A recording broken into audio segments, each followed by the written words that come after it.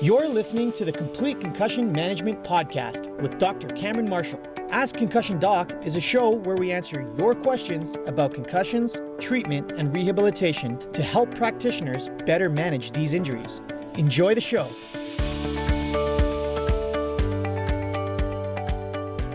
Hello everyone, welcome to Ask Concussion Doc, episode 36. This one, we're talking about blood tests for concussion, and the main question is there a blood test for concussion? The answer to this question is no. Thank you very much for joining us today. That's all we have. No, I'm just kidding. 2018 in February, so a year ago this month, the FDA, there was all sorts of media coverage. The FDA approved a blood test for concussion. At least that was the media report that everybody got. This isn't exactly true. Actually, it's not even close to true. And I'm going to explain everything about that FDA report and why it's not accurate as a diagnostic test for concussion. So let's talk about theoretically, how could a blood test diagnose a brain injury? Well, when there's injury to tissue, for example, there's blood tests that can diagnose heart attack, because when certain things happen, there's going to be these biomarkers left behind, so evidence that something has occurred. Now, in brain injury, there's going to be certain molecules, compounds, proteins that are discarded or excreted or released when that tissue becomes injured. So if there's injury to the brain, you might get some of this protein floating around in the cerebral spinal fluid. Now, to get at the cerebral spinal fluid, you have to do a spinal tap. That is quite an invasive procedure, painful, and there's also some risks of infection and some other nasty stuff. And so that's not really a good tool, right? We're not going to have every athlete after the game getting spinal taps to try and see if they have these proteins in their CSF. But blood is obviously easier to get at. I mean, a lot of blood tests are simple to do. They're not extremely invasive, but if you could find these markers in blood, then that would be fantastic. The issue, though, is the blood-brain barrier. So your central nervous system and your systemic immune system are two separate things. So stuff that is in the brain and CSF, you have a completely different immune profile that's in the brain than you do kind of floating around in your circulation. And the thing that keeps them separate is that blood-brain barrier. And there's only certain things that are allowed to cross. So the theory behind using a blood test to diagnose concussion is that if you find brain-specific proteins floating around in systemic circulation, well then obviously there's been some sort of injury that's occurred. But then the question becomes, has that injury happened to the brain, or has that injury happened to the blood-brain barrier? So if the injury, and then it comes down, well, sorry about that, I'm going to backtrack a little bit. All of that is hinged on which tissue has more kind of tensile strength. So if you can injure the brain easier than you can injure the blood-brain barrier, that means that you could have brain injury or concussion without having any damage to the blood-brain barrier, which means nothing would actually be excreted. So in that particular scenario, a blood test may not pick up the fact that you had a concussion. So you're going to get a false negative. On the flip side of that, if we consider that the blood-brain barrier may be injured easier than the brain itself, then you have the possibility where you've had injury to the blood-brain barrier, no brain injury specifically, but you're still going to get some brain-specific protein that may have leaked into systemic circulation. You may pick it up when there's been no injury. Now, there's some other problems with biomarkers for concussion specifically. So the injury is mild. So in more severe forms of brain injury, we have elevation of a lot of these biomarkers, which is where this idea kind of came from, is that, well, if they're present in severe brain injury, maybe they're present in mild brain injury. But the fact is the injury and concussion as a mild brain injury is so minimal that you're not going to get a release of a huge amount of these proteins. So your concentration is going to be much, much less. And trying to find that limited concentration in your entire circulatory system with a little tube of blood is difficult. And so it makes it very hard to pick up some of these things, and we don't really have the most sensitive measures yet in order to be able to measure this stuff, especially in those small quantities. In order to see the protein in the blood, in order for it to diagnose concussion, I should say, we also then have to assume that nothing else can cause these proteins to be elevated, and that's not the case. So some of these proteins that are used in these biomarker studies are actually released by peripheral tissues. So musculoskeletal injuries, damage to peripheral nerves can release some of these compounds. So if every concussion causes kind of a whiplash injury to occur, which it does, you're going to have soft tissue injury. If soft tissue injury causes a release of some of these biomarkers, well then what are you really looking at? Because you do a blood test, you draw the blood, and now all of a sudden it shows positive findings, but you don't know really which tissue or which compound has been injured. So that's a problem.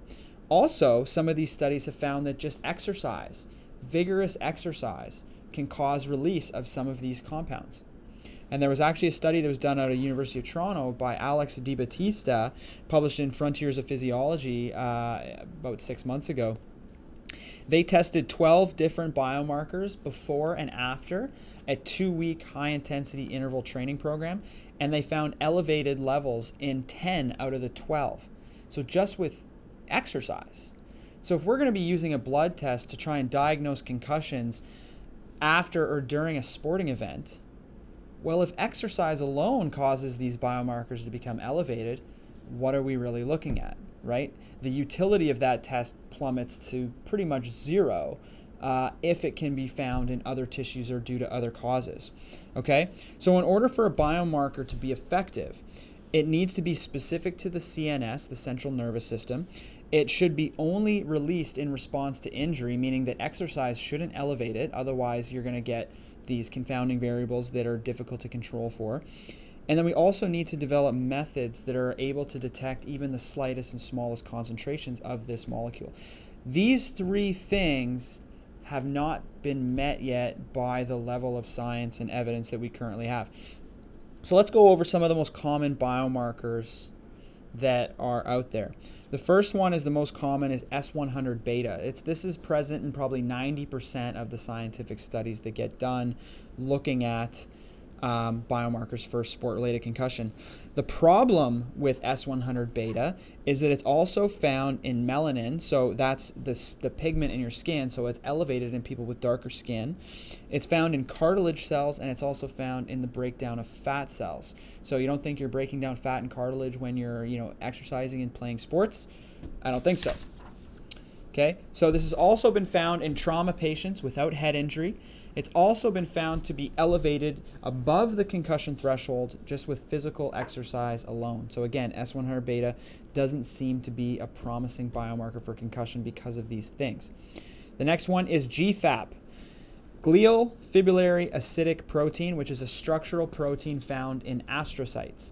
Astrocytes are support cells that help to contribute to the formation of the blood-brain barrier. And in fact, what GFAP is best used for is being able to detect the presence of a bleed in the brain. The FDA approval that came out last February that every media outlet said was for concussions was actually to be used in emergency departments to cut down on the number of CT scans being ordered, because CT scans have a high dose of radiation, and the purpose of doing a CT scan is to look for a bleed in the brain. So if you have kids coming in with head injuries and all of these ER docs are ordering CT scans for every single concussion patient just to make sure there isn't a bleed, you're exposing kids to a high level of radiation. Plus it's expensive. So the blood test is to be used to look for GFAP, as well as a compound called UCHL1. So it was the combination of those two compounds that was approved by the FDA, and it had nothing at all to do with concussions. It had to do with using the blood test to determine who should get a CT scan. So if you get a blood test and you have elevated markers of GFAP and UCHL1, that indicates that there's a higher probability that you actually have a bleed. Why? Because those compounds contribute to the formation of the blood-brain barrier. So obviously, if there's damage to the blood-brain barrier, you've damaged the vasculature around the brain, and that's going to contribute to bleeding. So that makes sense. So this is just another way in which the media is just looking for clickbait when it comes to concussions, right? We've spoken about this with CTE as well. There was actually a call last week from researchers to the media to say, knock it off with the CTE hype. We don't know anything about this yet. And the same goes for these blood tests. So all of you out there that thought that there was a new blood test for concussions, the blood test that the FDA approved had nothing to do with concussions at all. It was to look at reducing the number of unnecessary CT scans by using a blood test that can counteract that. Now, not to say that there isn't hope here, right? There are some emerging trends that are happening in this space, right? We're looking for different compounds that may be CNS specific, available in higher concentrations, and not released with other types of injuries. Some of the stuff that's being done, they're looking now at saliva. So there's microRNA in saliva that can change with injury to the central nervous system. There's still quite a bit of work to be done here, but this would be much less invasive. Could you imagine just doing cheek swabs on every athlete versus trying to draw blood on every athlete? I think it would go over a lot better to just be able to swab a cheek. And another study, again from DiBattista at the University of Toronto, they found right now looking at inflammatory markers. So any type of injury, you're going to get inflammation.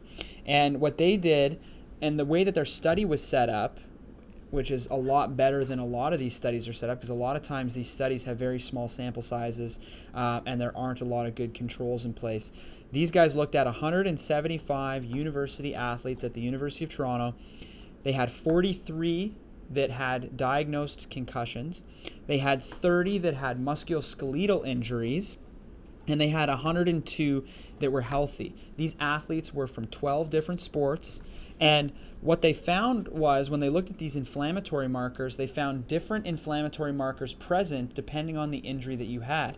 So in concussion, they found elevation of a certain marker, but then in MSK injuries, they didn't find elevation of this marker, they found elevation of a different marker.